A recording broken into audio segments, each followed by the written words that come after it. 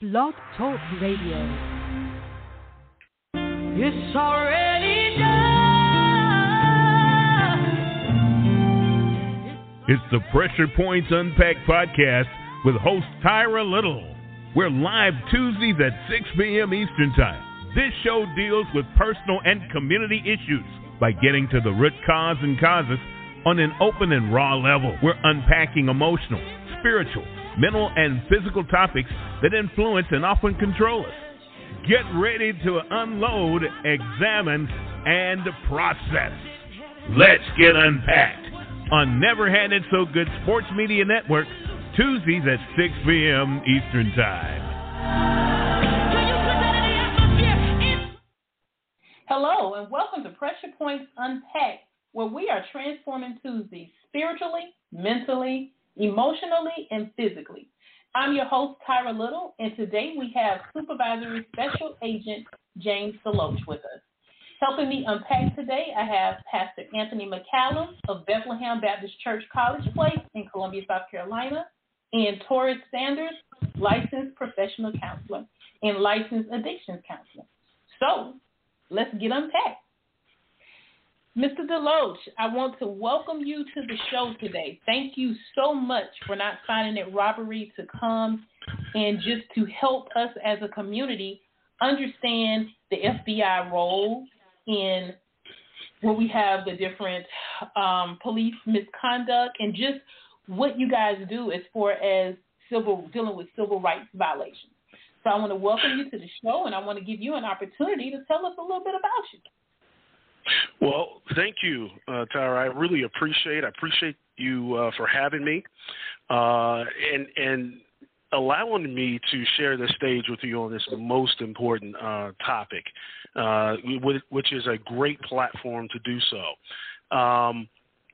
So, as you mentioned, I am a supervisory special agent. What I do in the Columbia Division, I swear I am assigned. I am the supervisor for public corruption and civil rights matters inside of South Carolina.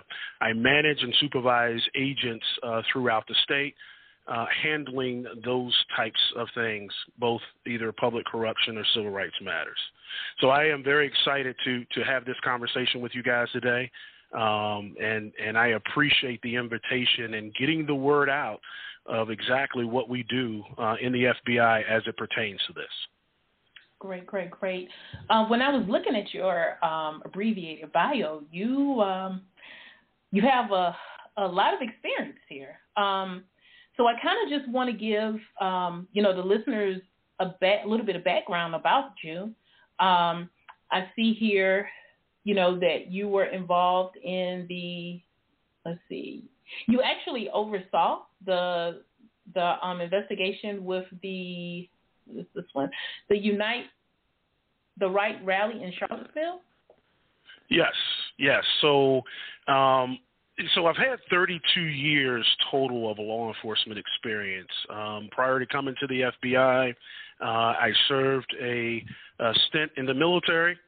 Following the military, as a military policeman, I was a Virginia State Trooper.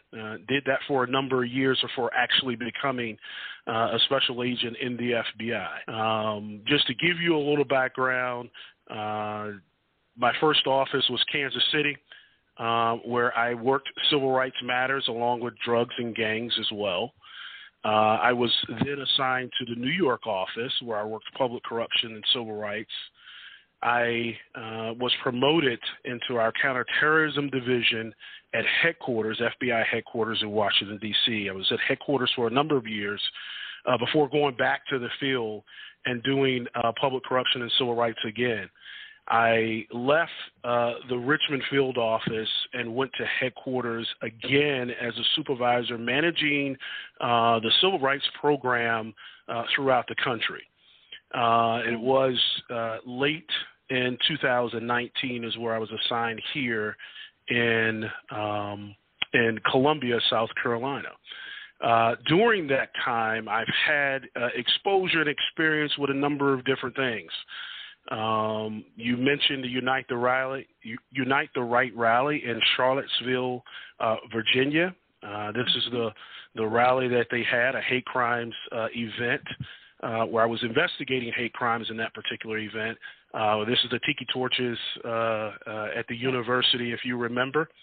As well as hate crimes investigations, the Walmart shooting that happened in El Paso, Texas, or the Tree of Life shooting that happened in Pittsburgh, Pennsylvania, all hate crimes.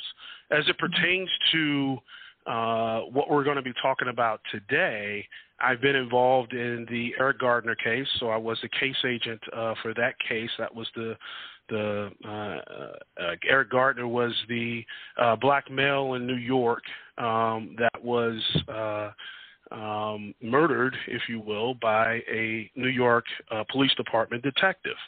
In addition to that, I also advised on the George Floyd case in Minneapolis, Minnesota. So that's just a small snapshot of what I've done in the last few years. Wow, and just think that's just the abbreviated.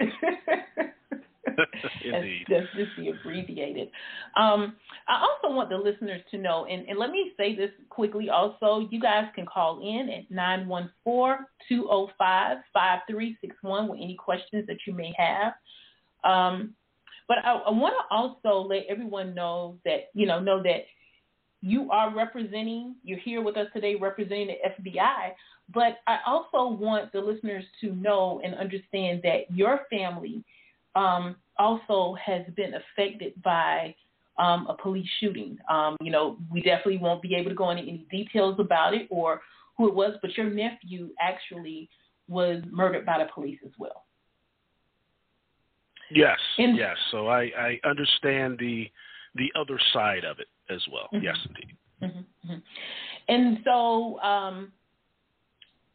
one of the things how we actually ended up talking to each other was involving my son's case. And so I ended up reaching out to you because I don't know, I actually ended up speaking with another young lady over the weekend, and her situation was kind of similar to mine as far as they were actually just told, well, hey, the FBI is involved in your daughter's, no one ever contacted her. And they never saw an agent name. In the instance for me, when I actually went through my son's file, is when I began to see that there was an FBI agent, I guess, that was assigned to the case, but he never called. So I had a agent name, and as we, talked, I, discussed that with you. But, for me, it left me with a really bad feeling because I'm like, did they not care? Were they not concerned? I see this person's name here, but no one never contacted me. And so I think in a lot of these different instances, this could be, what's going on that maybe you see or you hear that the FBI is involved. The agent, may or may not call. I don't know what the criteria is for that. But that's one of the reasons why I wanted to have this conversation with you today so we can help the community, the African-American community, to understand, a lot of times as we see it and we're, looking at different videos on TV or we're hearing about what happened, and the crime is so egregious. You know what I mean? It's just like, oh, my God, how could this person's civil rights not be violated?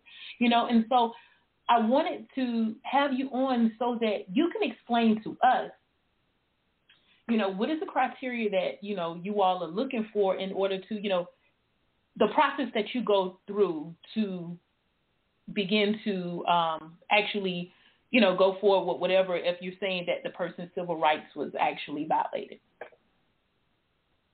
Right. No, I appreciate that question, but I'll back up for just a bit before I answer that question and kind of, without making you a practitioner, without making you an expert in these types of matters, let me just talk about them for just a second.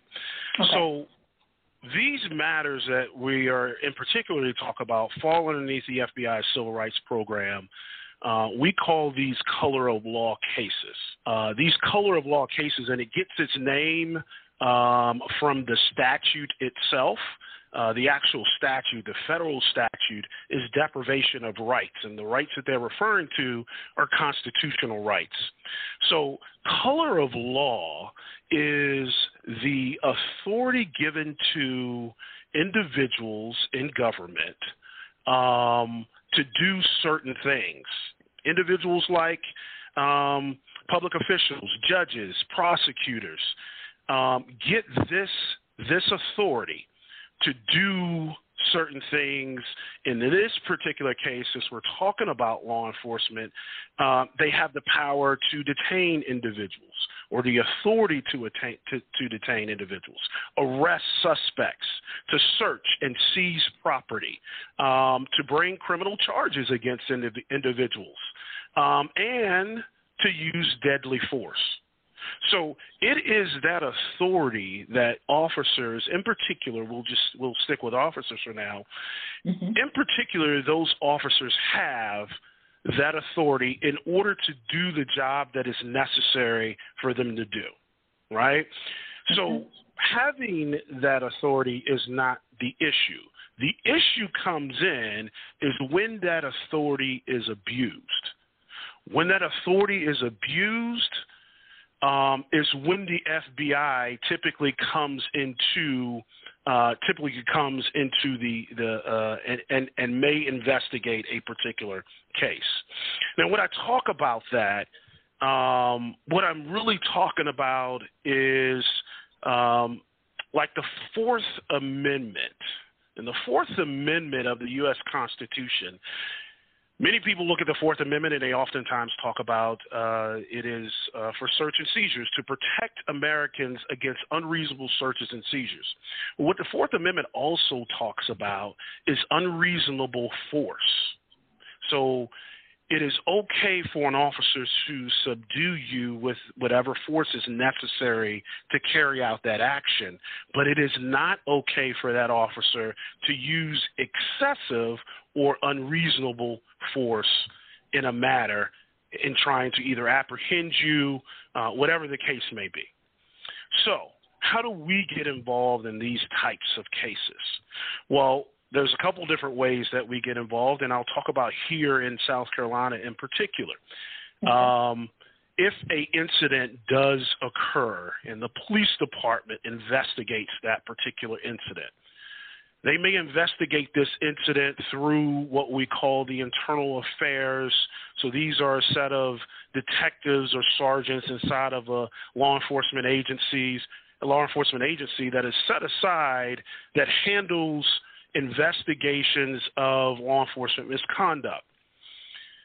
They can investigate these particular matters, and if they do investigate these matters, they're only looking at charges that come from the state typically, right? So, for instance, internal affairs can't charge you with a federal, or is not going to charge you with a federal crime or a federal civil rights violation. They're going to charge you with whatever state charge or statute that is applicable in that situation. So let's say, for example, an individual is while in a confrontation with law enforcement is shot by one of the police officers. Internal Affairs could very well investigate that. Not only would they investigate, but SLED, so South Carolina Law Enforcement Division, could also investigate that. What they're going to be looking at is this individual violate policy? Did they violate law? What laws are going to be applicable here are your murder charges, your homicide charges such as manslaughter, whether it be involuntary or voluntary manslaughter. That's what they're going to be looking at. That is the lens in which they're going to be looking through. They're not necessarily looking to see if someone has violated someone's civil rights. In my situation, I can have that very same case or that incident happen, and I'm going to be looking at this particular incident through another lens. And the lens that I'm going to look at it through is whether or not an individual's civil rights were violated, in particular, those rights that are associated with the Fourth Amendment, which is which is unreasonable force or excessive force, the Eighth Amendment, which is cruel and unusual punishment, or the 14th Amendment, which is due process. So that's the lens in which I am looking at this particular case through.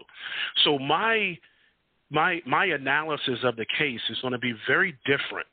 It's going to have different elements to the case than it would for a local agency looking at the case.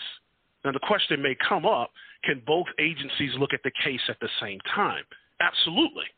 And in some cases, we look at one incident not only as a state case or case that's worked by state authorities, but we also look at it as a federal case as well, understanding that they don't have the same criteria. So they have very different criteria. How do we get involved in these cases? Internal Affairs may call us, which means the agency. SLED may involve us in a particular case. There is no formal complaint system for us, so we could see the case. We can see what's going on in the news, for example, or read it in a newspaper, and we can open up an investigation if we believe that we have enough predication to say that it's possible that a civil rights violation has been committed. Now, I know that sounds like a lot, and it sounds very convoluted. It's because the analysis of doing these types of cases are. One of the cases that I'll bring to, I'll bring attention to kind of drive this point home is the Slager case. The Slager case was a shooting. It was Michael Slager, who it was a North Charleston police officer here in South Carolina, pulled over a vehicle, the vehicle being driven by an African-American male, which is Walter Scott. Mm-hmm. He shoots this individual, so Slager shoots Scott as he's running away from the vehicle. Fast forward, this case is put on in state court by the prosecutors, where they've given the jury the option of this is murder or manslaughter, or you can acquit. They looked at it through their lens. They're not looking at this as if did a civil rights violation occurred. They're looking at this through the lens of did you murder this individual with a murder criteria for that state? Was this a manslaughter case with a criteria for that particular statute? And as you well know, in that particular case, the jury came back as a hung jury. Not too long after that case occurred and the hung jury came back, the federal government, who had also indicted, also charged Officer Slager, or former Officer Slager, in that particular case. It is because of the federal case, the federal color of law violation or deprivation of rights, is why he was sentenced to 20 years. It is for that case.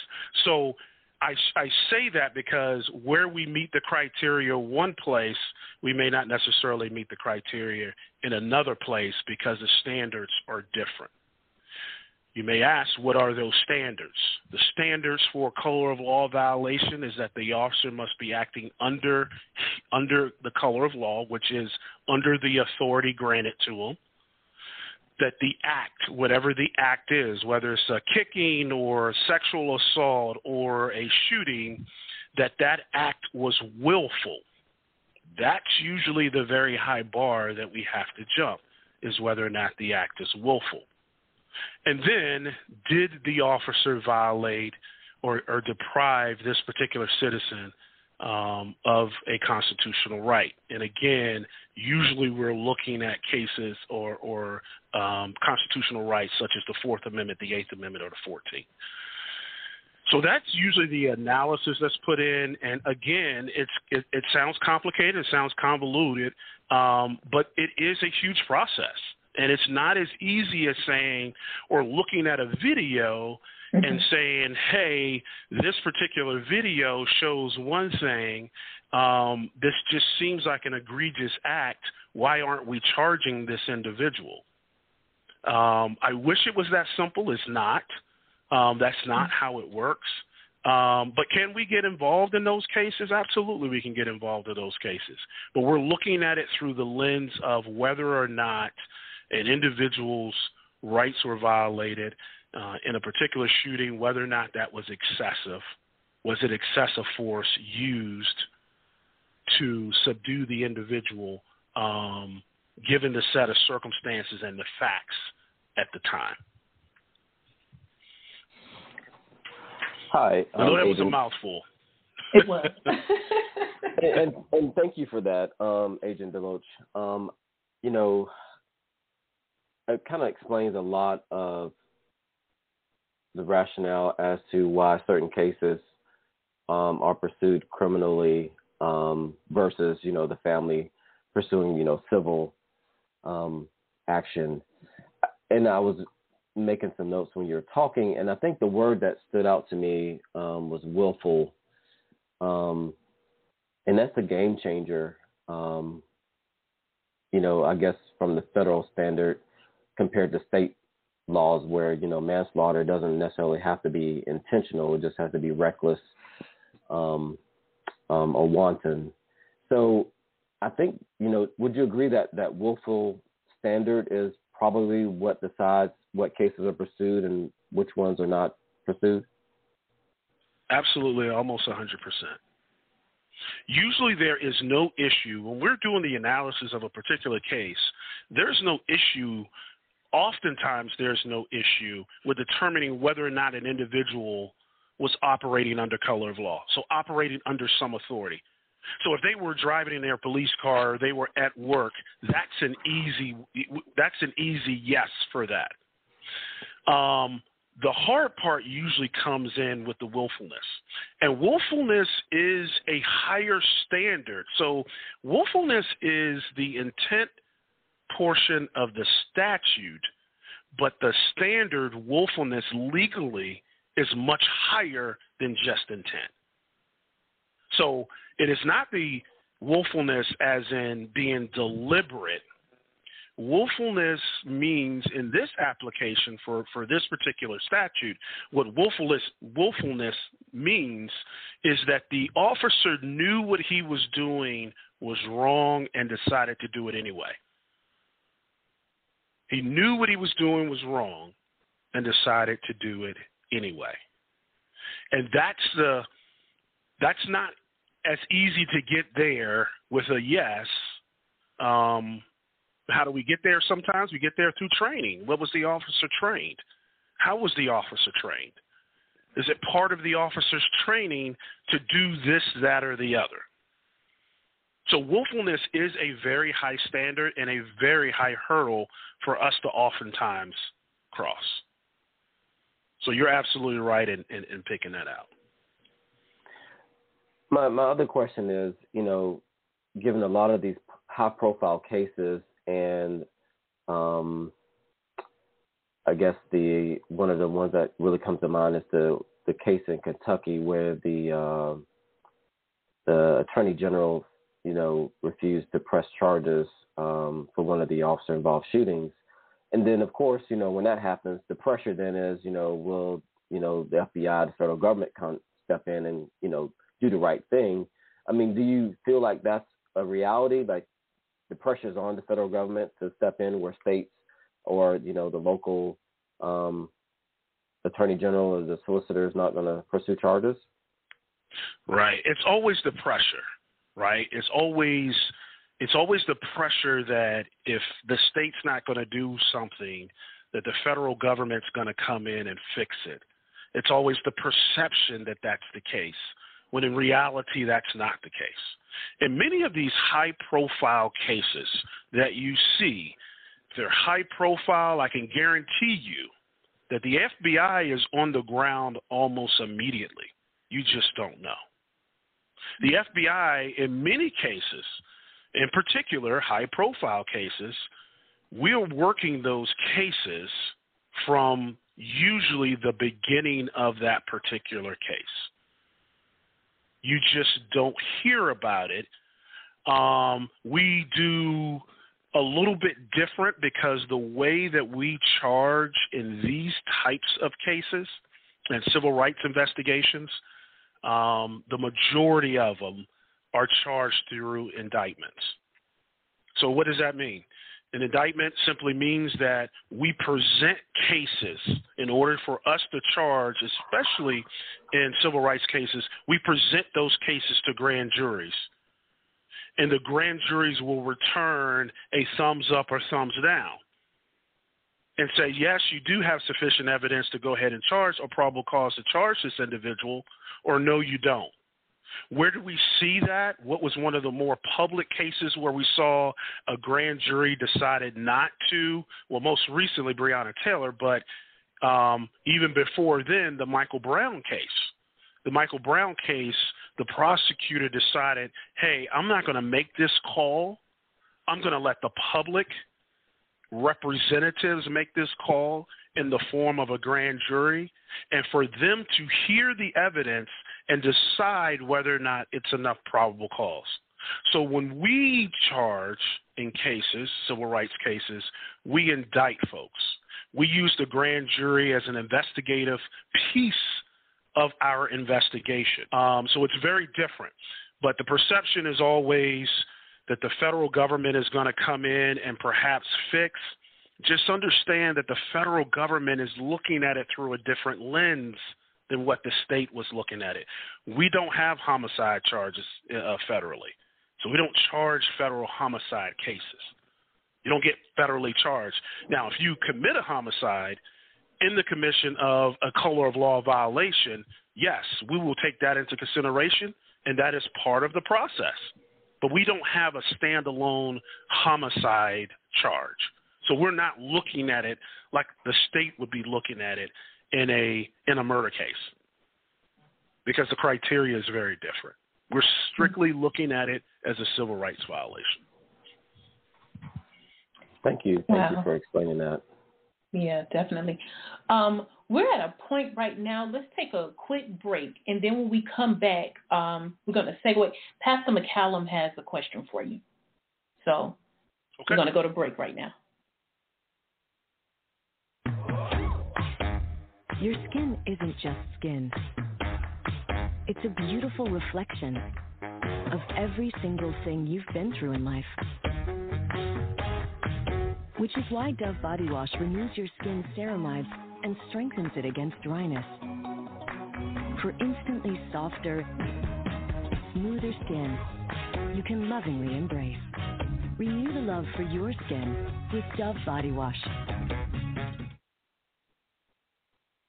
Well, welcome back to Pressure Points Unpacked, and I'm your host, Tyra Little, and today we're talking with Supervisory Special Agent James DeLoatch. Pastor McCallum? Yes. Thank you, guys. Certainly is delightful to have an opportunity to speak with Agent DeLoatch. Thank you, sir, for that powerful, almost like a crash course. Certainly is informative, educating our community as it relates to the laws and how it works. In particular, you used the word color of the law. That's something I did not know, but it was really delightful to hear it, and the way that you explained it was so understandable. And thank you for that, sir. My question I would like to ask you, sir, would be, as it relates to the faith community, God-fearing people and the church, what would be your recommendations as it relates to how they should be engaging those, like in your field, and getting better information to share with minorities and just people of faith? What would you recommend, or what ideas would you give for leaders to have someone come in and certainly engage the congregant as it relates to understanding the law, like the way you explained it, because it was very, very simplistic the way you explained it, and it was very, very understandable. Well, sir, I really appreciate that. One way is to invite us in. Okay. It's just that I know it may sound simple, and people may think, hey, it's the FBI, and they've got tons of things that they're doing. But part of what is necessary for this process is education. and it's education for the community. But listen, we're not stopping there. So after Michael Brown situation in Ferguson, Missouri, Department of Justice and the FBI realized something very important that most people don't realize: the FBI's involvement in these cases. So we came up with basically kind of a training for the community and for law enforcement as well, either separately or together, to have these conversations, to explain to people exactly how this works. So to answer your question, it's simply inviting us in. What I've asked my agents to do throughout the state when I got here in 2019, and COVID has caused a little wrinkle in my plan, but the plan going forward when I got here was to get out to every single community that we could in the state and put this information out. And I've got agents that are, as I mentioned, that are throughout. I'm here in Columbia, South Carolina, where the main office is, but we have satellite offices all throughout the state. So all it is simple as asking us to come out, and we will 100%, I guarantee you won't get turned down. That is a guarantee I will definitely make to you. We will be as accommodating as we possibly can. And I would suggest that if you have people and folks, don't hesitate to invite them, because we will come out and we'll put on and we will answer as many questions as we possibly can, because the education part of this is extremely important for folks to understand what our role is and how it works. Uh-oh. Right. I think Ms. Tyra doing a good job. Thank you, Ms. Tyra, for certainly inviting Mr. DeLoatch. Very, very thorough, very easy the way he approached with his content of sharing the law, how it really works, as Terrence was saying earlier. But I would say, Agent DeLoatch, is that one of my approaches relates to the faith community, the church, at least for me, is I try to do every so often connections or fellowship with quite natural first responders, police officers, and all. I want to try to slowly and gradually break down some of the fear and the barrier between those, who are here to protect us and so forth. And, that's a great myth in our community as it relates to the African-American community about policemen and so forth, because of past experiences and people feeling fearful or somewhat apprehension about sitting down when you're talking about bringing, those of the law to come in just and have a conversation. And so my goal was trying to certainly break that down by inviting them on a regular basis to come and just, speak to the congregation, come and speak to different functions or ministries within the church, so that can kind of slowly and gradually, for our young people as well, to try to break down some of those myths. But when you see things that what our people are seeing on television and so forth, and what they are seeing, it certainly is a very challenging thing for to bring someone that relates to within the law side of things to talk to the African American community. They like, I don't know about that, Reverend, because what I'm seeing, what I'm experiencing, what my young people are bringing home, they have a fear, I guess, and we got to figure out ways. And I know it has a lot to do with bringing you or persons like you into the faith community a little bit more to engage the community, and those things are very, very important. But it's a challenging time to just try to get those in your field to come and talk to. You say, for example, I'm gonna bring an FBI agent to come and just talk with us and talk to us about the law and your rights and those kind of things. An FBI agent, man, I got some problem with the law right now. You bring him in here, people start having these walls put up already automatically.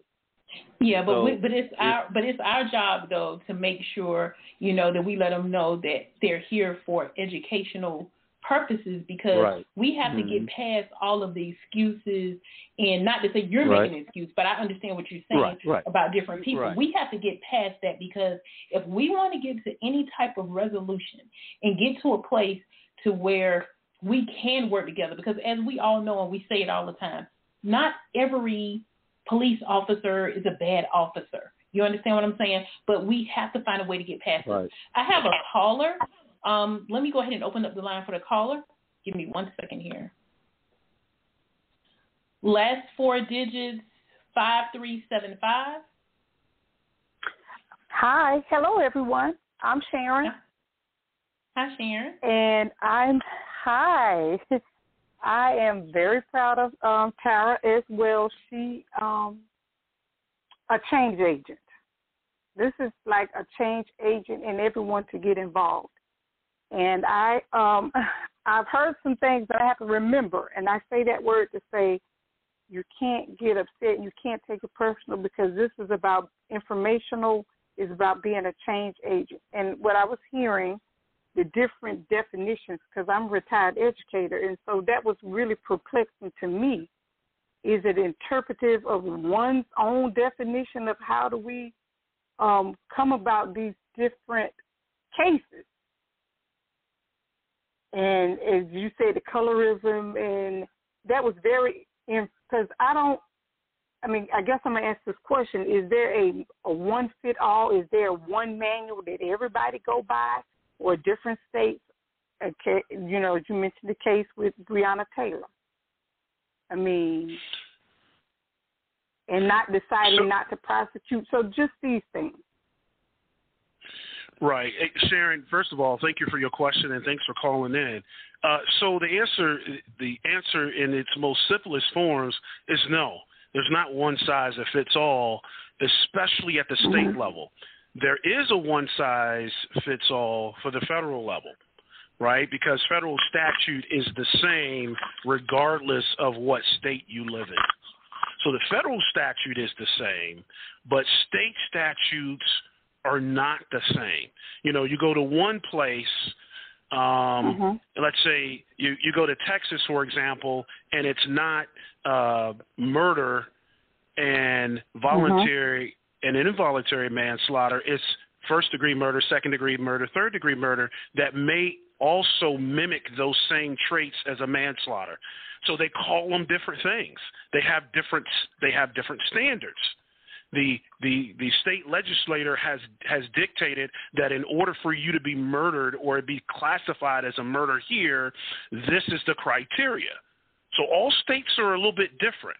I mean, we can all look at it and say homicide, the definition of a homicide, for example, is a person killing another person, right? So that is a universal term, but in terms of what constitutes a homicide, a murder, or a manslaughter charge is very different depending on what state you live in. It's the same as the use of force policy. Now, you've got a lot of agencies inside of South Carolina, police agencies, both law enforcement, police departments and sheriff's offices. They all get trained inside of South Carolina Criminal Justice Academy. But each agency has its very own policy when it comes to use of force. Some of them may say, for example, hey, you can pursue a vehicle that's running away from you. And some in South Carolina are going to say you cannot pursue a vehicle that's running away from you. Those policies are things that, yes, we look at, but they're variances in those policies depending upon where you are. The federal statute, however, is the same. It's very consistent all the way throughout. It doesn't matter because that's the difference is we're looking at civil rights violations. That's why I say we don't have a federal homicide or murder charge. We don't have that. So either you're operating under color of law, it's willful, and did you violate a constitutional right? Those are the three things necessary. That's it. Now, the willfulness, as it was pointed out, is the very high hurdle that we have to jump. It is a higher standard, but that's the criteria. It's just as simple as that. But, and I wish I could say that we would bring cases a lot more. I'm sorry. I'm understanding some more talks is going to have this to be a change agent. You know, these verbs is not, these adjectives and these verbs are very strong, and everybody's not interpreting the same way. Right. Absolutely. Right. I would agree with you. Right. Sharon, well, we definitely thank you for calling in. Thank you so much. I appreciate it. Thank you. Yes, thank you. Mm-hmm. Agent DeLoatch, let me ask you, so I'm hearing what you're saying, and you know, I know that the federal laws, those statutes are, you know, this is what they are. But I want to ask a question because I'm thinking back to Walter Scott again. And I think back about how if that video hadn't come out, like when you guys, you know, making your decisions and looking at this, do the video, would that have any bearing on the case? Because, you know, when I think about what happened with Walter and what the, you know, police officer was saying in the beginning, it so much reminds me of what happened with my son, you know. Right. So how important is video? Video's a piece of the puzzle. It is not the entire puzzle. It's not 90% of the puzzle. It is a piece of the puzzle.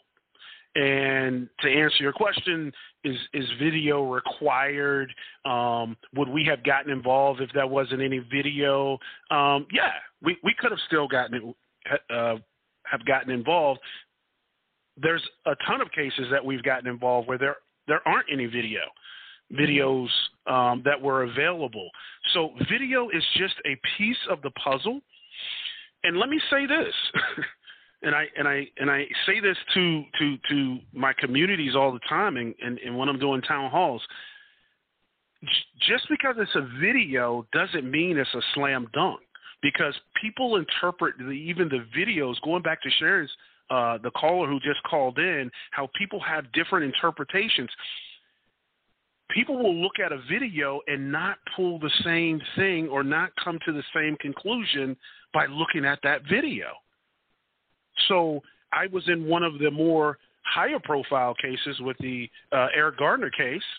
And in that particular case where there were several videos, one in particular that they often and constantly showed, the video does not necessarily mean it's a slam dunk case, because there's other things to prove. There's other things that we must, in order to make this, in order to get a secure a conviction in these types of cases, there's other things that have to be present. So a video is helpful, but it's by far not a criteria, and that we have to have a video for these types of cases. Wow. Agent DeLoatch, I know, you know, the information you've been sharing is quite shocking, unfortunately, and I think that is probably why we see some of the outrage and the protesting and demonstrating of, you know, the system has failed, if you will. You know, when you were really explaining that, I really appreciate you kind of breaking this down. It made me think, you know, Congress is, you know, talking about creating, you know, new laws and new bills, and, you know, I kind of have more of a common sense approach. Let's like re-examine the existing laws and the existing statutes and see where we are today in, you know, 2021 and moving forward. What do we need to revise? You know, like, do we need to re-examine this word willful and expand it, you know, to maybe include something like, you know, reckless endangerment or, you know, wanton abandonment. Because, you know, when you get into the legality and the technicality of these terms, you know, and you have a juror, you just need one really to be convinced. It's kind of like you're fighting a defeated cause, if you will. I mean, what do you think about the revisement or enhancement of, you know, the statutes that, you know, y'all have used in the past to make these cases? Well, I'll tell you. I mean, it's certainly, and I just call on everyone. That is why I think education is extremely important when it comes to this, and quite frankly, quite a few things that's out there in the public domain. Education is necessary so you know what you're fighting for. I think it's absolutely valuable for any individual to get involved. Be aware of who and what you're voting for when you get into the booths. Right. All of those things are necessary. It's part of the process, right? So this particular law, this code, the statute that I cite, is post-Reconstruction era statute. This is not a statute that just came out 15 years ago. This is a statute that's been on the books for a very, very long time. So, yes, I mean, if by and large there's individuals that feel like there's an issue with anything, whether it's state statutes or federal statutes, you contact your congressman, your representative, your senator, and you make that point. You make your case. But I think that's valuable with everything that's out there. So I do see value in that, absolutely. Right. And we had a lawmaker on last week, and this is one of the things that I've been constantly pushing and saying that, you know, we have to educate ourselves on the people that we are voting in the office. And then, you know, we also have to take on our own ownership to where we talk with the elected officials, the officials that we're electing, about making some of these changes. Because, my God, you're saying that this law, how old it is. I mean, you know, there needs to be some things, just like Taurus said, to make that shift. You know, we need to.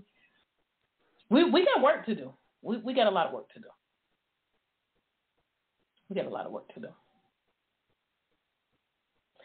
Taurus, you want to segue back in there? You have anything else? Wow. Well, you know, Agent DeLoatch, I appreciate the work that you do, because I can imagine, you know, being prior law enforcement, you know, investigations against police are not welcome, you know, whether you're the IA or some external agency like SLED or FBI. So, you know, I really applaud you, because I'm sure, you know, it hasn't always been a parade of welcoming and hospitality. And I guess, you know, what would you offer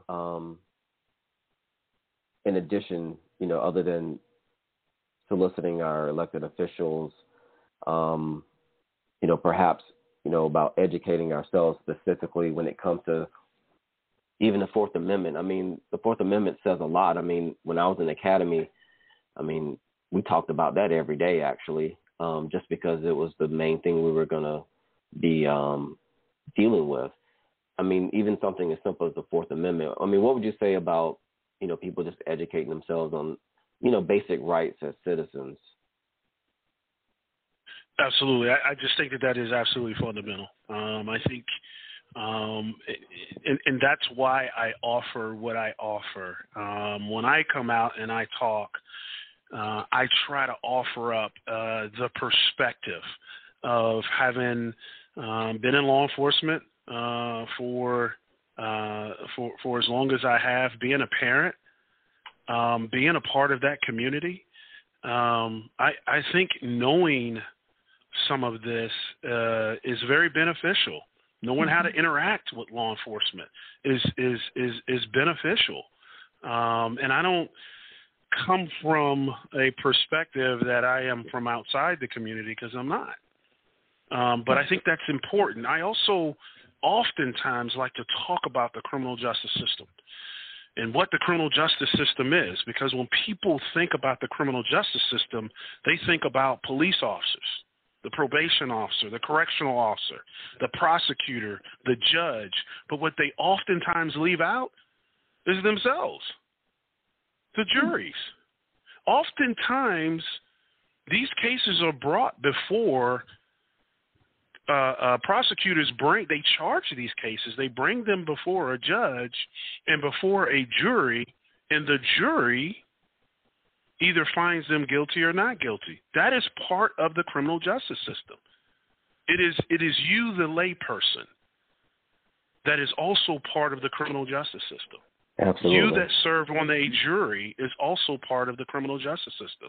So when we talk about the criminal justice system is broke, we're also talking about including ourselves in that process, because I see it that way. Mm-hmm. That's right. That's a really good point. And that was one of the things that I mentioned too about, we have to stop dodging jury duty. If you're supposed to be, judged upon a jury of your peers, if we're not there, we can't make a difference in this case. And then, the educational piece we have to get, because when you go and you sit on the jury, now I know that, they give you the instructions and you're supposed to go by the instructions when you're making your decisions, but it definitely, it helps is needed if you have a little more insight, some more education on the process, Wow. Absolutely. Wow. Now, let me ask you this, too. Let's segue back into a quick question as far as when you end up with the case and later on as a family, for me, for instance, finding out that there was an agent assigned, is it that normally always agents don't reach out to the family, or what happens there? I know you can't speak to the individual, as to why they did not contact me, but is there a normal process that you guys do reach out to the family to let them know that you're involved, or you ask the family any questions? Yeah, so I think that's a great question. And I think it really kind of depends on who's working the case, or where you are, the impact. So civil rights cases, as I have always explained it to agents, are very different than working a cyber case or working a bank robbery, working a drug case. What parent, what family are you going to when you work a drug case? So it's very different, and sometimes we get very walled off and looking at the case, gathering the facts. For instance, if there's not a lot of information that you can provide on that particular case, or no information you can provide on that case, in getting to a point where we're trying to see if there's enough predication to charge the case, if you are not going to be, I hate to say, if not useful information, then they may not. Now, that's not necessarily the empathetic thing to do. That's not the thing that I would suggest agents doing, but most won't reach out to the families. The FBI as a whole, we don't comment on cases. We don't comment on ongoing investigations. And this is an agent talking about myself who, hey, let me go out and talk to the family. And as soon as you have a conversation with the family solicits information, and there's no gag order on the family. Next thing you know, the information is elsewhere. Mm-hmm. And I can't control that information. So because the FBI has a policy, and the Department of Justice has a policy that we don't talk about ongoing investigations, yes, we'll ask you questions about the investigation on the matter at hand, but we just don't. And again, it's not the compassion, it's not the most empathetic. Having been on that side before, I get it. And that's why I say to my guys, yes, we are. But I can understand many FBI agents and many officers not doing it, quite frankly. So what generally happens in these types of cases, the FBI open up a case, if it's a case that's being opened by me, the family may be contacted, but you may not get any additional information other than that. You may or may not find out that information. Who normally interacts with families is usually victim and witness services. Okay, so victim services will actually be your point of contact. your point of contact, at least for the FBI, and that may be different in local departments, but your point of contact is going to be victim services. And depending on where you are in the process will depend on which victim services you will be receiving. Are you receiving victim services from the FBI? Are you receiving victim services from the Department of Justice? Is the individual been convicted? Are you receiving information? Because you're not going to receive information from the agent. So it depends on where you are in the process and where we're, where the case is will kind of depend on who's communicating with you, what's the proper protocol for that individual communicating with you. And if the case hasn't been charged and it hasn't been certified, then very likely you may not hear from that particular agent. Yeah, but then I'm listening to what you're saying about the victim services also.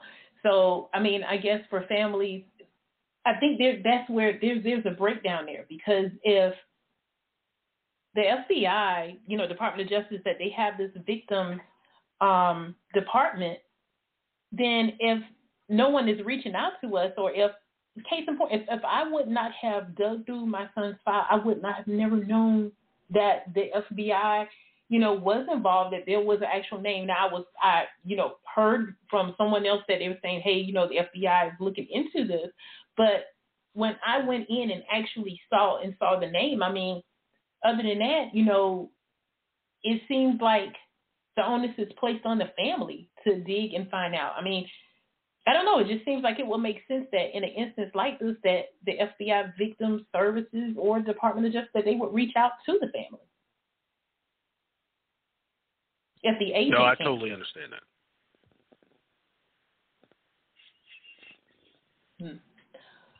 Okay. Well, this has went by pretty fast here. We have five minutes, actually 5 minutes that's left. I want to give you, Agent DeLoatch, if you have any last words of wisdom or anything that you want to, to say, or, to let everyone, know, if you could, you have the floor to share that. And I appreciate it. I appreciate, once again, Ms. Little, for the platform, the ability to have this conversation. I think it's a very, very important conversation to have that most people don't know. Most people don't know this information. I know when I go out to police departments and talk to police officers about this same information, about these types of cases, they oftentimes don't know this and don't know that FBI gets involved in these types of cases. So I want to say education is important. If you feel like you have a matter and it's a possible color of law, and just so that we understand, color of law is the abuse of the authority. It doesn't matter whether it is a shooting or a beating or a sexual assault. It can come in many, many different forms. So it's just not those situations where an individual is being shot or killed. The individual can just be injured. So those things are things that we have to consider. Along with that, oftentimes there is a perception that the FBI gets involved because it's a civil rights matter, that the FBI gets involved because there is a racial component to it. There's a white police officer and a African-American victim, let's say. For this particular statute, there is no race component. It does not matter if the officer was African-American and the victim was African-American. It doesn't matter if the officer was Hispanic and the victim was. It has no racial component. What we're looking at is the officer's conduct. That is what we're looking at. So I will just close this out because I know that the hour that we had, it's a lot of information. Like I said, I didn't want to make anybody an expert or practitioner. Leave that to us. But I think there's valuable information inside of the details that I think that I think is useful. If in fact there is a case or a matter, you have a complaint, don't hesitate to reach out to us. There's a couple different ways you can do it. You can do it through the website, which is FBI.gov. Go down to the bottom. There's a contact us portion. So even if you're not in South Carolina, the incident happened somewhere else, you can find the field office or jurisdiction of where you are. There's also a way going through the same format where you can email us your complaint, or you can call the national hotline and file a complaint. They will do the work in finding out exactly where you are and where that call needs to go. If you're inside if you're inside of South Carolina and you have a complaint, you want to talk to an agent about a potential color of law complaint. We ain't even touch on hate crimes because this state doesn't even have hate crime statutes, but I cover that as well. The number to call is 803-551-4200. 803-551-4200 will get you to the Columbia field office, which covers the state of South Carolina. And you can certainly ask for me or talk to the duty agent, and they will either patch you through or send me the information. So there's a couple different ways that you can get in contact with us. Know that we do work these kinds of cases. This is certainly within the FBI's purview. We are the ones that handle these types of matters with law enforcement misconduct. And I thank you for having me on. Great question. Thank you. I thank you so much. And definitely there will be another time that we will definitely need you. Because the community we need to know and understand what's going on, and so we don't always feel like, well, hey, we're being mistreated here, but we also need to know that the time is now. We have to get some legislative changes in. We have to. It's necessary. We have to do our part. Taurus. Yes, Tyra, I echo that as well. I usually am not lost for words, but I'm still kind of digesting the information from today. And, I appreciate your time, Agent DeLoatch, and hopefully we'll have future conversations. Definitely. Absolutely. It's been a pleasure. Yeah, definitely. Pastor McCallum, but before I go to Pastor McCallum real quick, I want to say I am so grateful that you guys joined me on this first month here of June. And this is Taurus and Pastor McCallum's last little rodeo here with me today until another time. Next month, we're going to have Pastor Tracy Hughie. That will be coming on. And next week, we're going to start talking about race-based trauma. We're also going to have Dr. Teresa Hughie, and she's a doctor of nursing practices in psychiatric mental health. So she's a nurse practitioner, but we will have her in, so Dr. Teresa Hughie and Pastor Tracy Hughie will be on with us for the month of July. Pastor McCallum, I thank you so much. Thank you for jumping in here with me on the first go round. You and Taurus, I thank you. I thank you guys for trusting the vision that God has given me for this platform, and I thank you. So I want to give you an opportunity if you want to give